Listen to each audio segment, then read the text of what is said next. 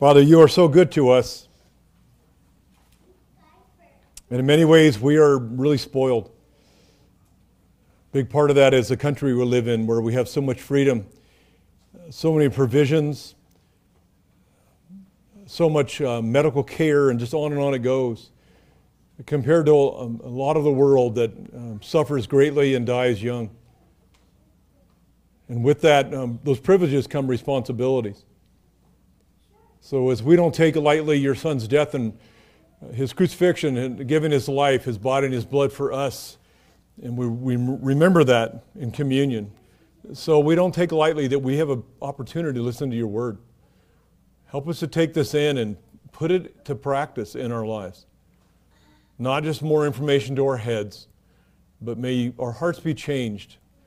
May we be deeper and more seriously in love with you and telling others about it. As I think of people right now, some of whom I was able to witness to this week, I ask, Father, that you would fill this building up with new believers, that you would give us the privilege of not only sharing the gospel, but of seeing them come to know you and of making disciples and taking what we're learning even today and passing it on. Thank you for this time. Bless it for your glory alone, I pray. In Jesus' name, amen. We are in Matthew 5, verses 38 to 42. Next week, Lord willing, we will cover the end of chapter 5. And then on Thanksgiving weekend, the 27th, I will do an overview and wrap up something, however God leads, in that final. My messages on the book are the message of the Sermon on the Mount. Isaac will be here on the 4th of December. Be praying for him, and he'll jump right in. I gave him every opportunity to take a little longer. He's ready to go. So you pray for him as he makes preparation, as they make a move in the winter. I looked at weather across the country today and rejoiced. When Ben was colder than us, I always rejoice. And they were freezing down in Texas, where we looked at visiting friends and family, and I went, yes! It's good for them. It's really helpful. So, sorry, I shouldn't rejoice over their struggle. But as we live in the freezer here, it often brings back memories. But we have opportunity in this warm, heated building in these comfortable chairs with a great meal coming to look at Matthew 5, 38 to 42. And we've brought up to you numerous times the Beatitudes changed people. When they came with spiritual bankruptcy and they mourned over their sins and they submitted to God in total meekness, and as that process went on, they could finally relax. Are you around unbelievers these days that are stressed to the max? They don't have answers. They don't have hope. They're really panicking. They're panicking over a potential recession, depression that might be coming. They're panicking over how they're going to lead. They're panicking over they're taking away your guns. They're taking away all these things that people see. And when you get into the scriptures, none of that matters. So that's why when I get into the Word, it just releases me to relax, to trust God. But they're stealing the election. Did the Romans come into Israel by invitation? Didn't they steal the country of Israel? And you watch how everything happened there and how God told the people, the Jews especially, in the first century to submit to Him, to trust Him. And He's going to give some instructions regarding that as we go into this passage this morning. So realize again, as you're looking here, the law is very helpful. Okay? The law is not a bad thing. We're not talking about legalism where you think the law is going to do something for you spiritually, that you can keep the law and it's going to save you in some way. That never happens. That's not what the law was given for. Did we lose Mark? Oh, we got him back. Okay, good. Everybody's looking up there, so I'm realizing you're not listening to me.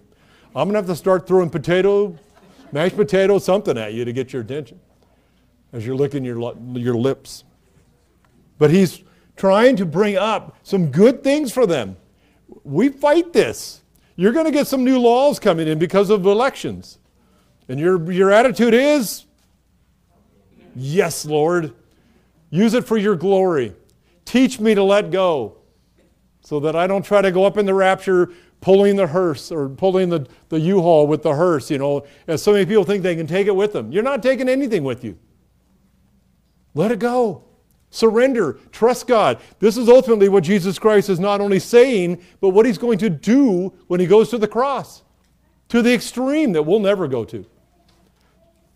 So the law is a very good thing. It's protective. It's beneficial to mankind in general, to the Jews in particular. And so he starts into another one here. As we get to a fourth area that he's covering, he says in verse 38, you have heard that it was said. Quotes a couple little lines that are found numerous places in the Old Testament. An eye for an eye and a tooth for a tooth. Never by itself like that, always with broader information around it. All right? But these two is where he zeroes in as he's trying to deal with them because they were the ones that would have caught their attention. It's from their religious teachers. It's from the scriptures. The rabbis, the scribes, the Pharisees, the experts in the law were passing on what it said to the people. They didn't understand what it meant. They thought it was a ritualistic, legalistic, rigid, physical, external thing that I had to do, instead of realizing what he was after. God was after, from the beginning, with the Ten Commandments, was the heart. They knew the law, they knew the Ten Commandments, but they weren't following it from the heart. They desired, as too many of us do some days, personal revenge, retaliation, getting even with somebody who has mistreated us, stabbed us in the back, caused us to lose our job, or worse, lose our reputation. So as you go into this, which commandment do you think he's dealing with? We talked about the others here. We talked about you shall not murder, commandment number...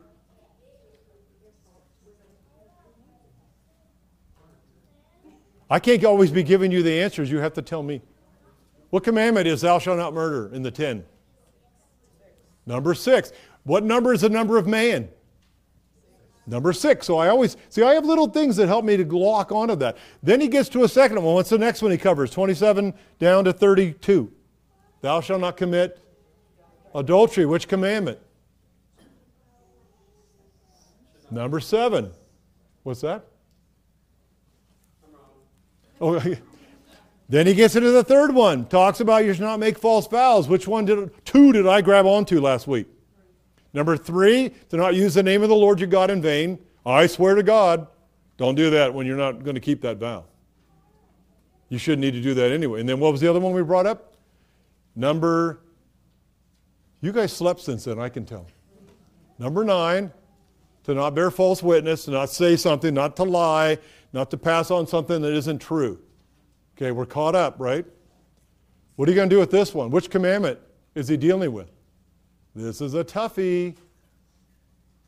You want to lean towards some of them. I saw number 10 volunteered. What's he saying? An eye for an eye and a tooth for a tooth. What did the 10th commandment say? You shall not covet. Which one do you think I would lock onto? Because that's the only thing that matters here, right? I'm the one speaking. It's my opinion that matters for the moment. You can ignore me the rest of the day and the week and the month and the years. Love your neighbor. Okay, could come down to a general one about loving your neighbor. But when he's talking about an eye for an eye and a tooth for a tooth, that would cover that. But what if I told you I thought it was number 1?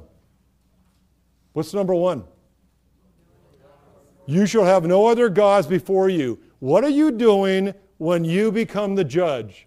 You're making yourself out to be God. So I know I'm pushing it a little bit on that one, and it really does cover the 6 to love my neighbor. But at the same time, I go to James and tell him, you make yourself out to be God, or judge, you make yourself out to be God.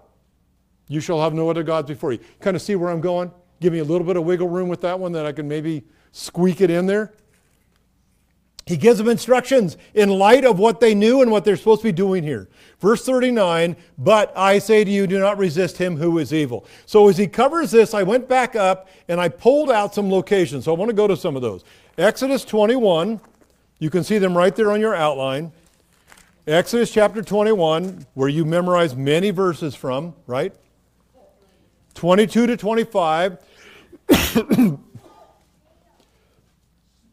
Exodus 21, 22 to 25 says this, in the midst of all the law giving, right after giving the 10 commandments, he said, if men struggle with each other and strike a woman with child so that she has a miscarriage, yet there is no further injury, he shall surely be fined as a woman's husband may demand of him, and he shall pay as the judges decide. But if there's any further injury, then you shall appoint as penalty life for life, eye for eye, tooth for tooth, hand for hand, foot for foot, burn for burn, wound for wound, bruise for bruise. Interesting passage. You see how Jesus only grabbed onto an eye for an eye and tooth for a tooth? Which one do you think we use a lot? Those. It's just kind of the ones that roll off our lips. But he gave a broader section in an interesting place, and I put the word prevention up here. What's he trying to prevent in the giving of this law in Exodus 21? You can't take more than the rightful amount. So you can't have revenge. You can't pay somebody back double for what they've done to you. It just puts a limitation on it. But in the context, to make sure you understand, the woman has a miscarriage does not mean the baby died. That's how we use that word today. That is not how the Hebrew word, what it means. It should not have been translated that way. How many of your Bibles say miscarriage? Okay. It leads us in America down to the idea that the baby died. That's not what happens. The baby simply, the term that he's describing there is an untimely birth that literally says the baby came out. So the way I know the baby didn't die is because of what he says. There's no further injury. So there's nothing wrong with the baby. There's nothing wrong with the mother. The mother healed up. The baby healed up, maybe from a premature birth that caused some complications. But there's no further injury. You shall surely be fined as the husband may demand. Why would the husband demand some kind of fine? Not out of revenge. What did it possibly cost this woman? Let's say they injured her and caused her to be unable to use her hand. I'm not going to say broke her hand, but unable to use her hand in this struggle. They just smacked her and her hand was hurting really bad. What kind of injury does that cause for the mother? What is she unable to do? Maybe take care of the baby, maybe hold the baby. There's some things, so maybe they bring in a nurse or a family member or somebody has to come in to follow up. So the husband says, you're going to pay my sister-in-law's travel. You're going to pay for her provisions while she's living with us, and she's going to be here for a month. You're going to pay for that. That's the injury. So just to give you an example, it may not be a major deal, but it would require something that those men did because they were fighting. But they didn't kill the baby. This is where you find people today trying to justify abortion. The baby didn't die. Go check it out. Go look up your Hebrew words, get in your concordance, and check it out for yourself. But what does happen when you go down further in verse 23, if there is further injury, you shall appoint as a penalty life for life. Is this just the mother's life? No. This is the baby's life as well. If that baby died because of those two men, what was the law requiring of them? Death. Those men would die. So think twice about what you're doing around other people. It has consequences that are going to cost you. But the first thing you notice here, he puts limits. You can only do the amount that it costs, okay? So eye for eye, tooth for tooth. I don't know how you've locked that into your brain. Many people teach it today as if it's my right to get revenge, and it's just the opposite. It limits what you can do, and you can only extract what they took from you. You can only get that back. You see how that kind of fits in there? We'll give you a couple more, but I need to see heads moving, okay, or moving, whether or not it makes sense. So as he's going through, he's touched on one and covered this area, an eye for an eye and a tooth for tooth, much more broadly. Look at the next one. As you look down in Deuteronomy 19, Deuteronomy chapter 19, verses 15 to 21, he's going to bring it up again. Another book of Moses. Deuteronomy 19, verse 15. He says, a single witness shall not rise up against a man on account of any iniquity or any sin which has been committed. On the evidence of 2 or 3 witnesses, a matter shall be confirmed. If a malicious witness rises up against a man to accuse him of wrongdoing, then both the men who have the dispute shall stand before the Lord, before the priests and the judges who will be in office in those days. And the judges shall investigate thoroughly. And if the witness is a false witness and he has accused his brother falsely, then you shall do to him just as he had intended to do to his brother. Whoa. Would that settle some lawsuits out of court? Thus you shall purge the evil from among you, and the rest will hear and be afraid, and will never again do such an evil thing among you. Thus you shall not show pity, life for life, eye for eye, tooth for tooth, hand for hand, foot for foot.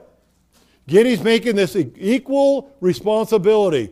If the guy lies and the penalty was going to be, because of what he said about me, that I was going to be put to death, guess what? They execute him.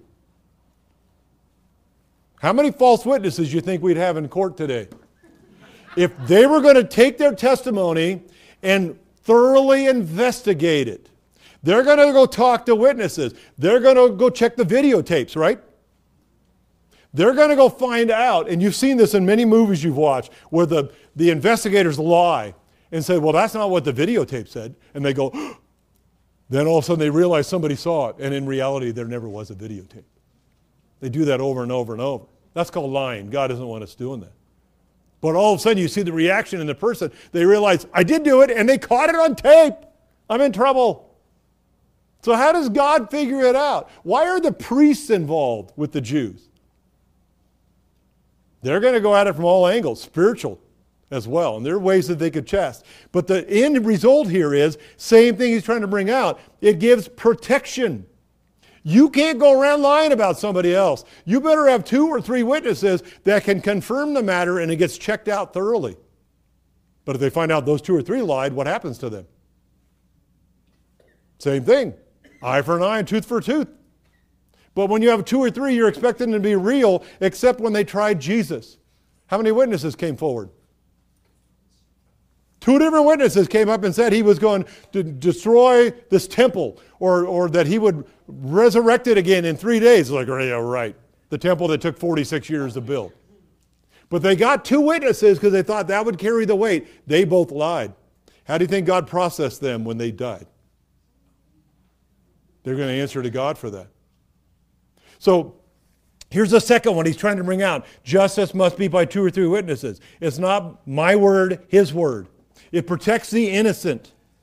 So innocence is protected by the law. The law was given there to give protection. We think of it being there to get in our way. All the law is good for is to keep telling me what I can't do. And why does it do that? Why does your dad, when you're little, tell you not to play in the street? He's so mean. He's so legalistic. He's so restrictive. Or is he really trying to help you? So God is doing the same thing. Do you get this? Eye for an eye, tooth for tooth. We're trying to change your thinking over. It's not about retaliation. It's not about payback. It's about restricting how far you can go. God's the ultimate one who's going to judge. God is the one who's going to bring vengeance. He knows everything. He sees everything. He is the videotape. You can't hide anything from him. Look at the third one that he brings up. Back to Leviticus. This is your favorite book to memorize from. I've learned that in recent days. Leviticus chapter 24, verse 17. Leviticus 24, starting in verse 17. And if a man takes the life of any human being, he shall surely be put to death, including the unborn, as we mentioned earlier. And the one who takes the life of an animal shall make it good, life for life. And if a man injures his neighbor, just as he has done, so shall it be done to him. Fracture for fracture, eye for eye, tooth for tooth. Just as he has injured a man, so it shall be inflicted on him.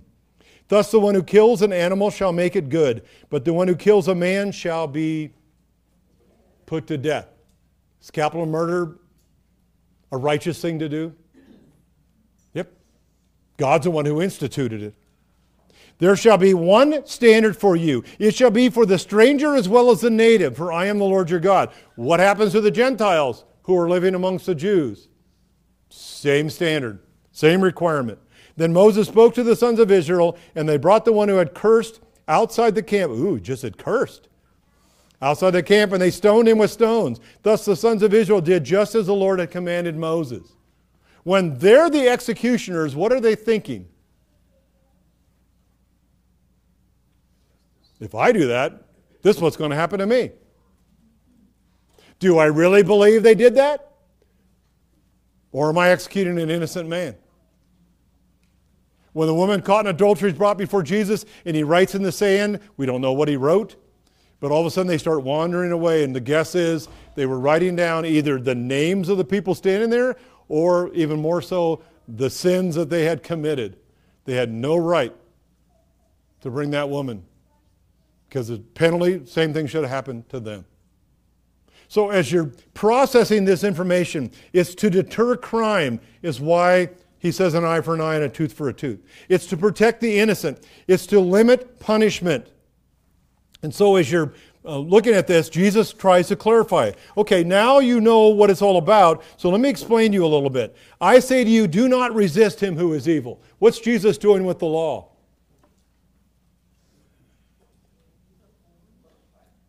He's modifying it, it seems, or is he? Okay, he's not modifying, is that clarifying it, okay?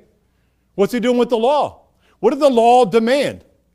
Eye for an eye, tooth for a tooth. That was pretty clear. Jesus comes in and says, but I say to you, do not resist him who is evil. What point is he trying to get at here?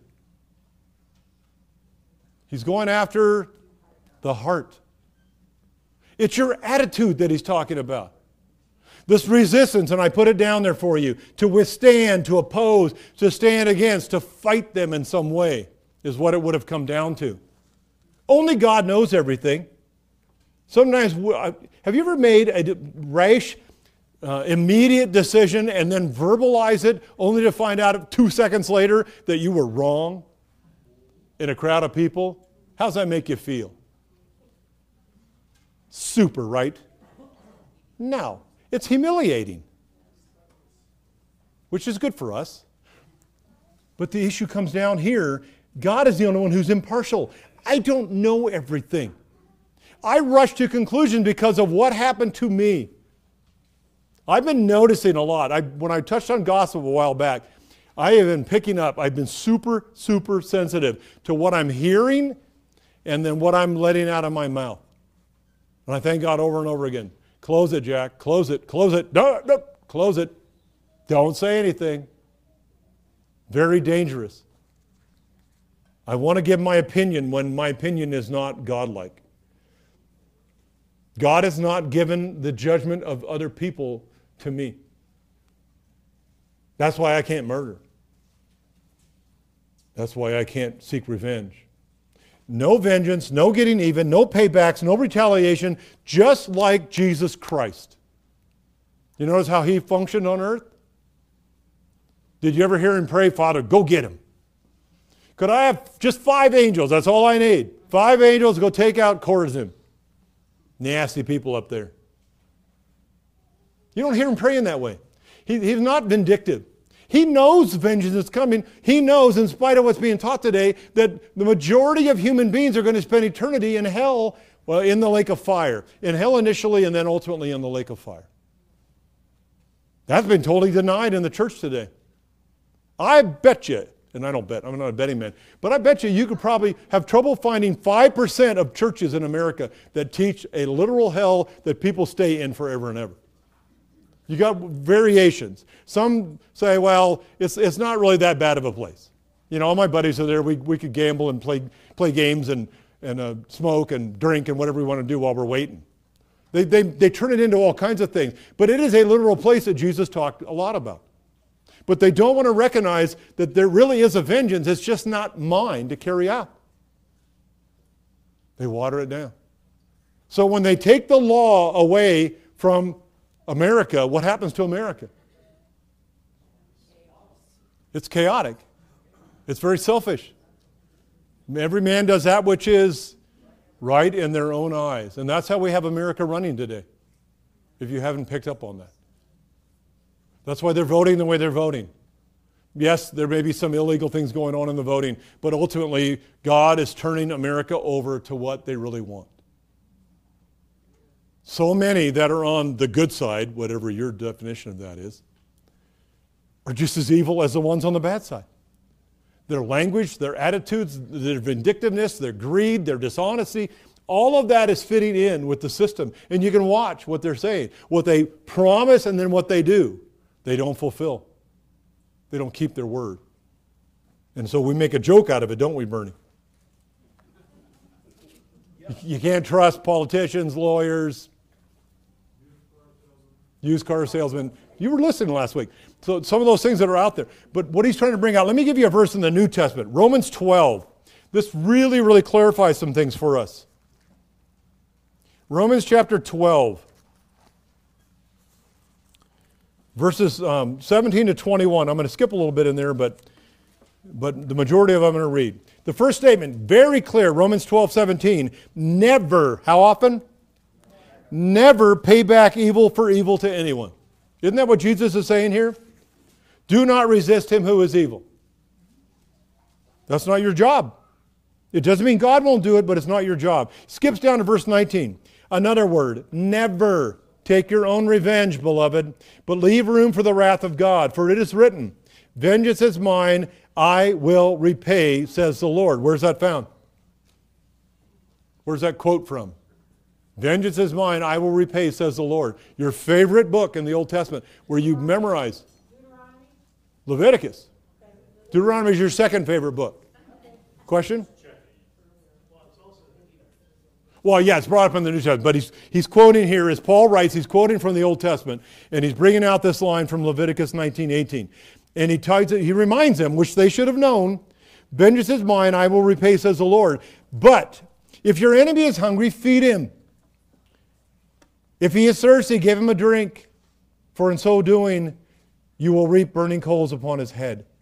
Do not be overcome by evil, but overcome evil with good. Agathos. Overcome evil with what is beneficial to them. Give them what they need.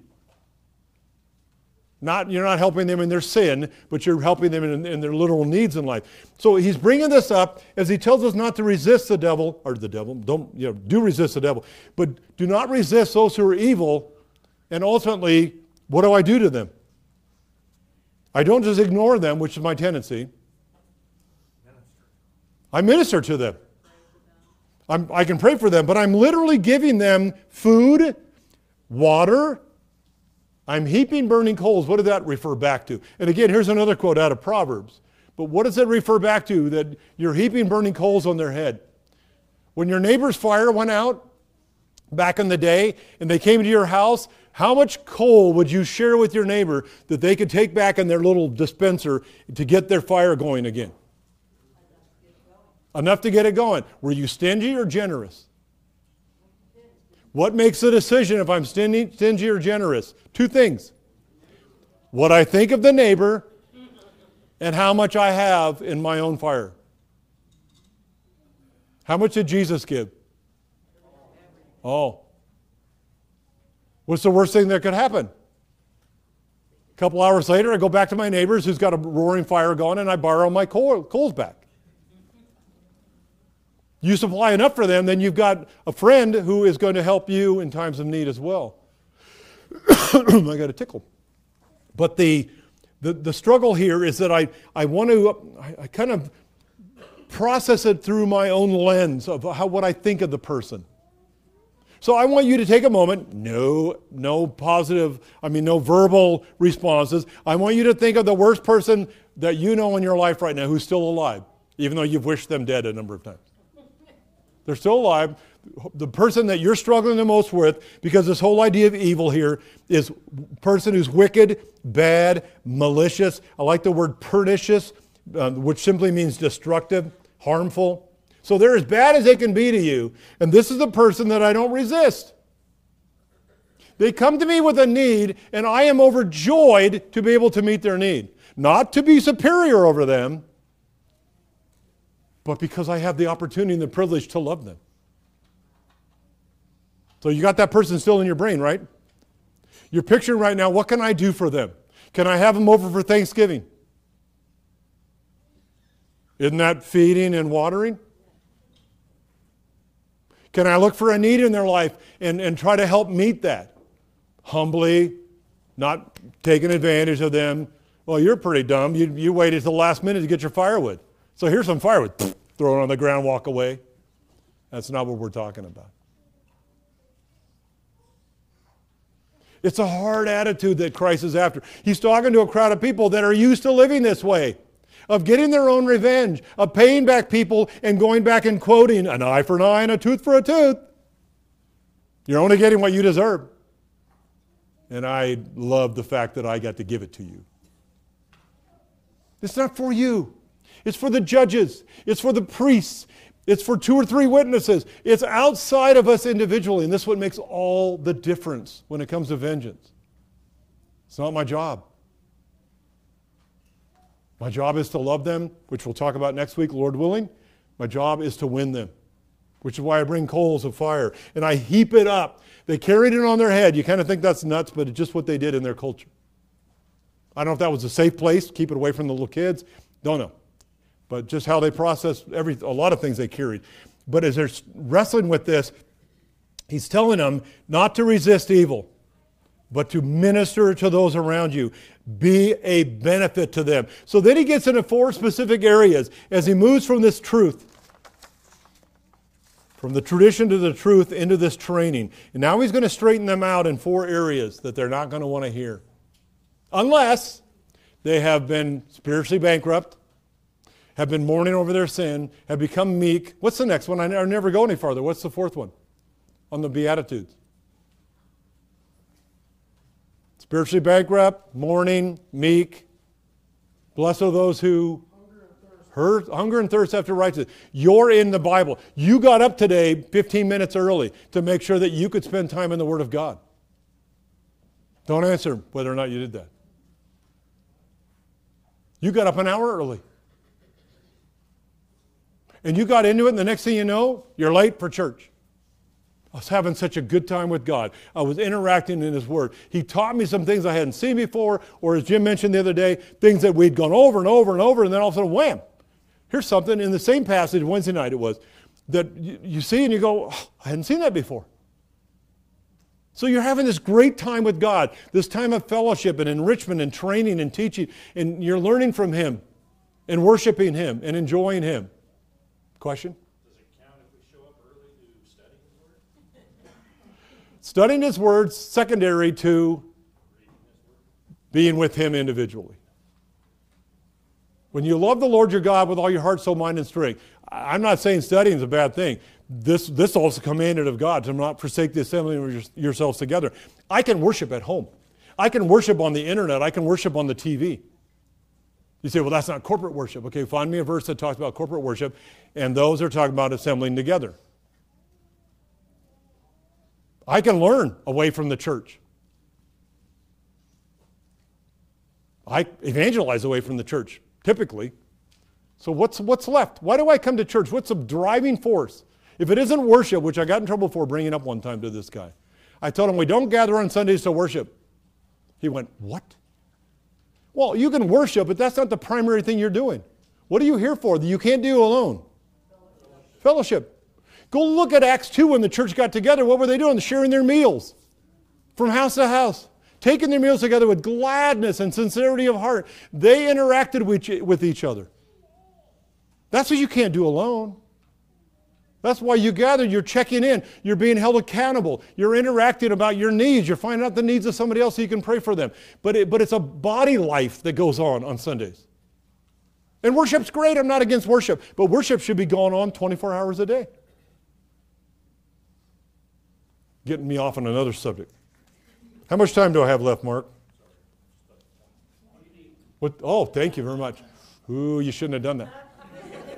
Okay, 4 things. He's going to cover 4 areas that are really critical. Look at the first one. He says, but whoever slaps you on your right cheek, turn to him the other also. You ever been slapped? How many people in this room have been slapped on your cheek? That was, oh, okay, well, impressive. Okay, how many in this room were slapped on your cheek by somebody other than your parents? Okay, there's still a few. So that tells me what your parents did to you. But that tells me what you did to your parents. My sister got her mouth washed out with soap one time. I forgot, I'm putting all this out on the lawn. She'll tell you about it. And it was well-deserved. But I learned, don't do that, and you won't get your mouth washed out with soap. But the idea of being slapped is not a fun thing. I was playing a video game one time. I was in the 7th grade because the kid that slapped me was in the 8th grade, and he was much bigger than me.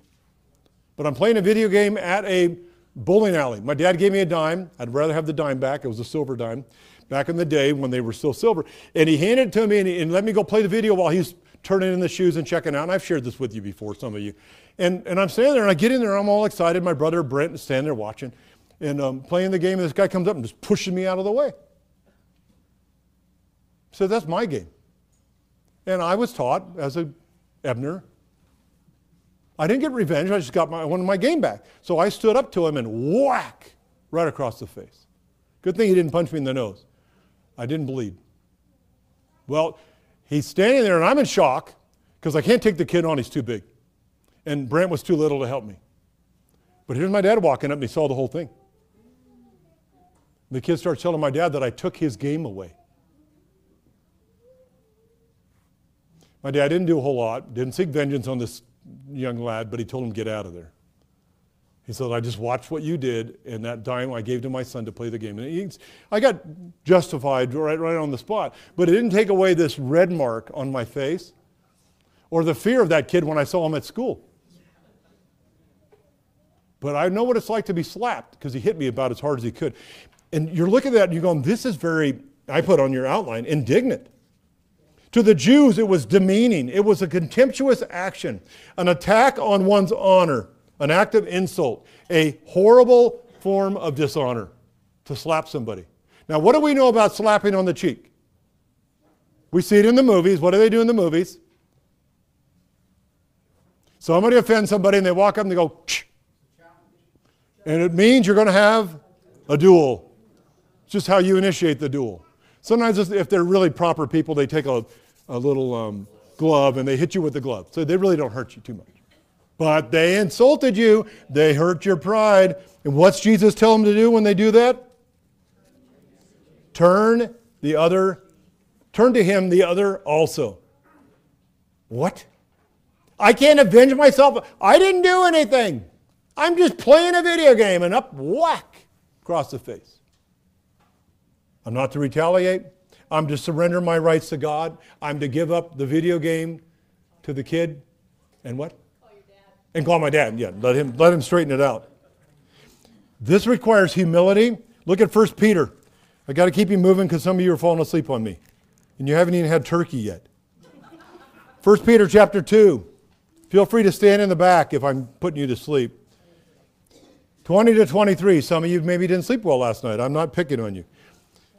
1 Peter chapter 2, verse 20. What credit is there if when you sin and are harshly treated, you endure it with patience?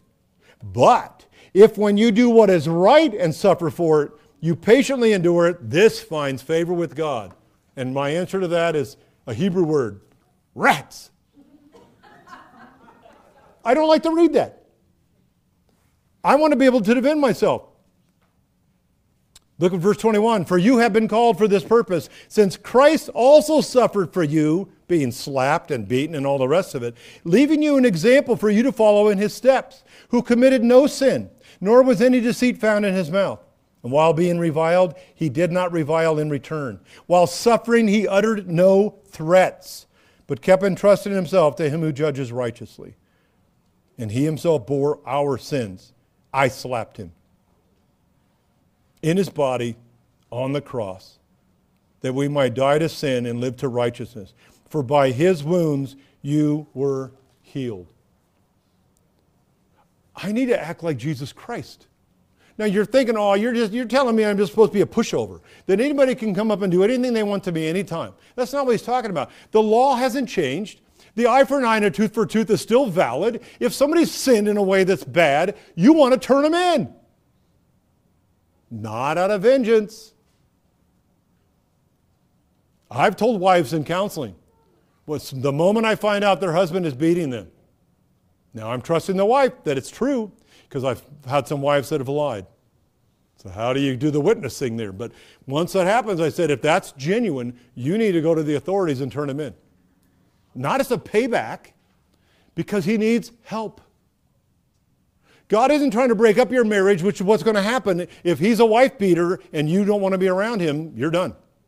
He needs help to get the authorities to crack down on what he's done wrong, to straighten out his life, maybe come to Christ if he isn't a believer, and for him to stop hitting you, but to restore your marriage. That is not popular today. I keep talking to people, some out of state, that keep giving me explanations. Well, my pastor said it's okay to divorce for this. I said, really? Show me that in the Bible. God hates divorce. He didn't give freedom for divorce. There may be a separation because of just what I just said, that you're being beaten. But if it's turned in, the police will arrest him. If there's evidence on you because you show up at the hospital and you're all beaten, and they can connect that his blood is on, or your blood is on him, or whatever, you need to be doing this because you love him. And I'm picking on the men today. Not out of revenge. Not as a payback. And you can name a dozen or 500 other sins that may go along with it. But whoever slaps you on the right cheek, turn to him the other also. Show humility. Don't get the dueling pistols out. I'm going to teach him a lesson. The second one, verse 40. If anyone wants to sue you and take your shirt, let him have your coat also. Why was that a big deal? Lawsuits were common. The Corinthians struggled with it when you get into 1 Corinthians 6. I'm not going to read it, but 6, 1 to 8. Here we have the Jews, and the courts carried great weight. The court could reward your shirt in a lost case, but the court could not give away your coat.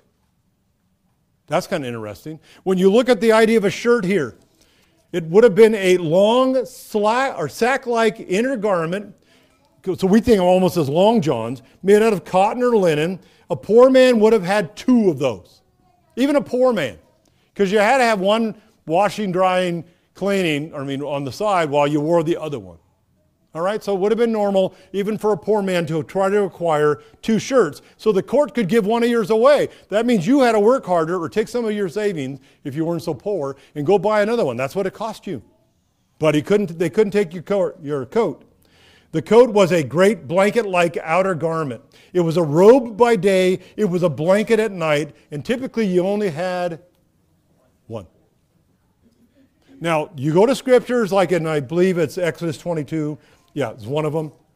You could give your coat to somebody as a pledge, but they had to give it back to you at nighttime for you to sleep with it. Exodus 22, 26 to 27, just for one example. It's also in Deuteronomy. You could choose to do that, the court could not. That's an interesting limitation.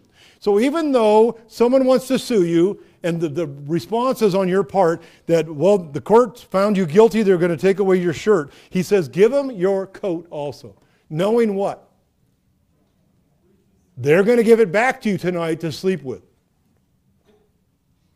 So you're going to have this constant exchange between no coat during the day. In the wintertime, it's bad. Jerusalem even gets snow in the winter sometimes. And having your coat back to sleep with at night. What's that going to force? Interaction between you and the person who's come after you. How long does it last? How long do you give them your coat? What's he after? The heart. That you're not angry and vindictive and trying to find some way. How dare the courts do that to me? He gives a third one here. So I'm volunteering my coat. I'm volunteering my other cheek. And in verse 41, whoever shall force you to go 1 mile, go with him 2. The Roman mile was about 423 feet short of the mile we know is 5,280 feet. So it's a little bit shorter, but it was the Roman mile. And he's saying here, whoever shall force you to go 1 mile, go with them 2. We've now switched over verses 39 and 40 are Jewish issues when he deals with slapping and the courts. Now he switches over to a Roman issue, which they saw all the time. When you saw Roman soldiers, you avoided them. When you saw one coming down the road a little ways, go find some place to hide. Wait for them to pass by, because what might happen? They'll walk up to you, they'll take their backpack, they'll sit it down next to you, as I talked about the other day, and they'll walk off. What's your requirement? You take that pack, even if you have a pack on already of your own, you carry that pack for a Roman mile, 4,800 and something feet. What? I don't even want to carry it the first mile, and now you're telling me that if they force me to do that, then I'm to go with them too. And what he's after, just like he was in the earlier ones, is you're trying to make a friend out of what someone may be an enemy. All the Roman soldier is doing is trying to get some relief. He may have been walking for miles and miles and miles. He's been assigned to go somewhere, and legally he's allowed to have you help him for a mile. That's it. You count the steps. 1, 2, 3. When you get to the proper part, you just drop it on the ground and turn and walk away. What's wrong with your heart? I'm mad. I had plans. I was supposed to be somewhere. Somebody's depending on me. Now they're wondering what happened to me. How long does it take to walk a mile? 15 minutes at 4 miles an hour. So then I got to walk back. So I just took a half hour minimum. And that's if I'm walking at 4 miles an hour. Does it mess up your day? Try it. Take 30 minutes when you're really busy and donate it to somebody. But this is what was going on. They were used to it, and he brings this up. So notice he didn't start with this one, because they may have bristled, and some of them may have gotten them walked away. But he's really clear when he gets to this one, now I'm getting to the real heart attitude. Your goal here isn't about you, and it isn't about vengeance. It's about you winning and loving your neighbor. It's going to cost. There's going to be things that they do. I know somebody who found out the property line was off, shifted their property over a ways. The one neighbor found out, took the land immediately. I mean, they were in there in no time whatsoever and put up a fence. That's where their driveway was. So as the neighbor plugs up the driveway, they had to punch a new road through the trees back to their house, which probably went back at least maybe 100 yards. What do you think they did with the neighbor next to them where the property shifted over onto their property? They let it go. I'm not going to retaliate.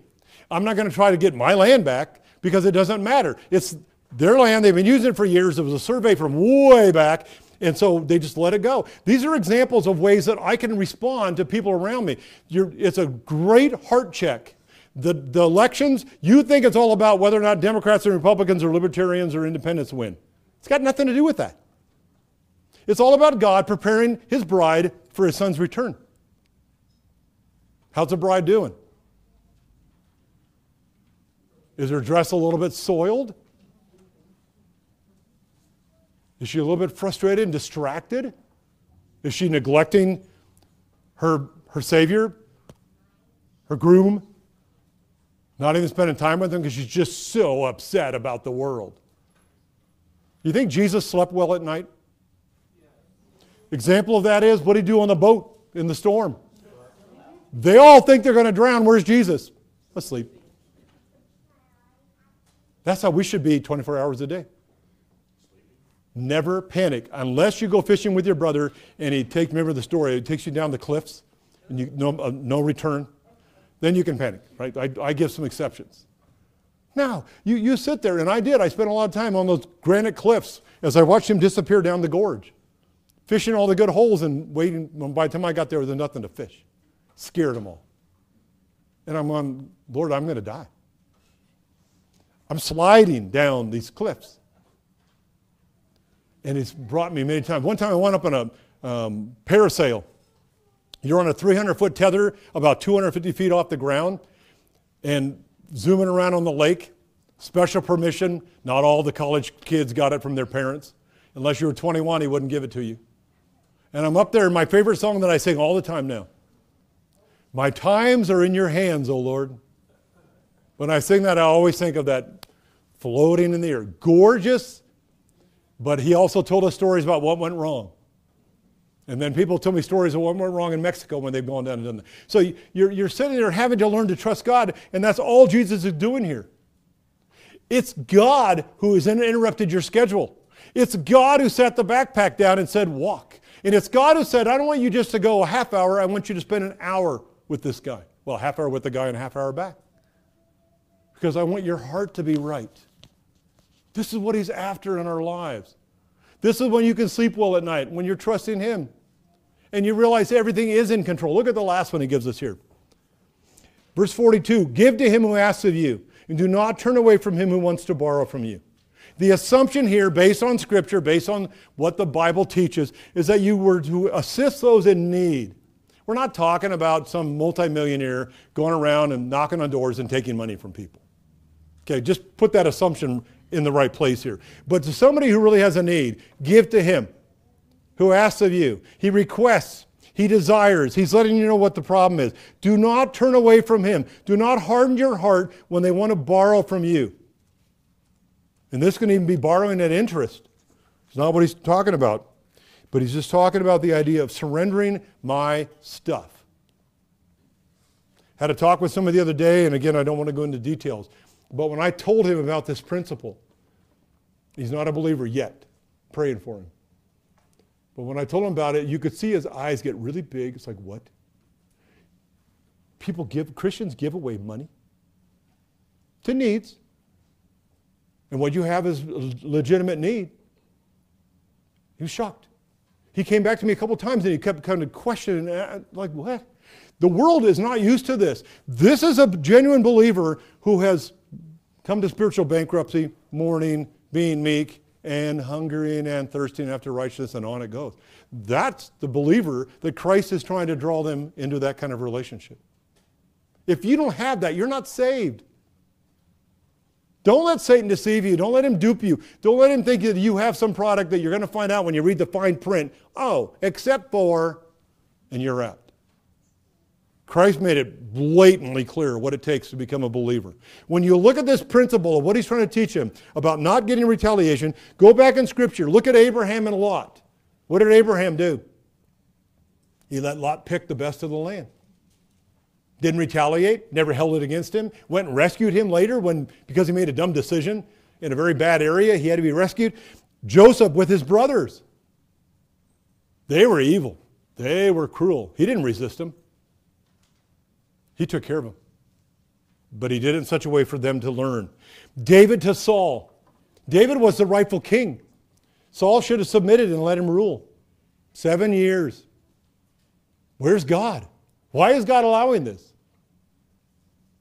David learned so much from that. A lot of his psalms were written in those days.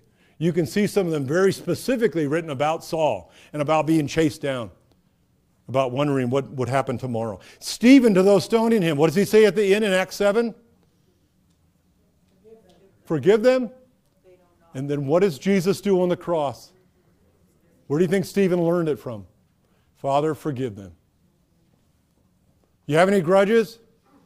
Don't answer that question. Forgive us. Confess it to God. Let it go. Pretty simple. Why am I hanging on? Ultimately, you're hanging on, and I hang on at times like that because I don't really trust God. You ever given up the last you had of something? And watch God provide. Maybe that next week you got 5 more back. And you kind of go, whoa. I'm not promising anything, but I've seen that happen a lot. I chose an occupation that didn't make you rich. Well, for most people. I could have been a televangelist. Maybe I would have gotten rich. But I would have reaped the consequences. I've watched God bless and bless and bless. He is so good.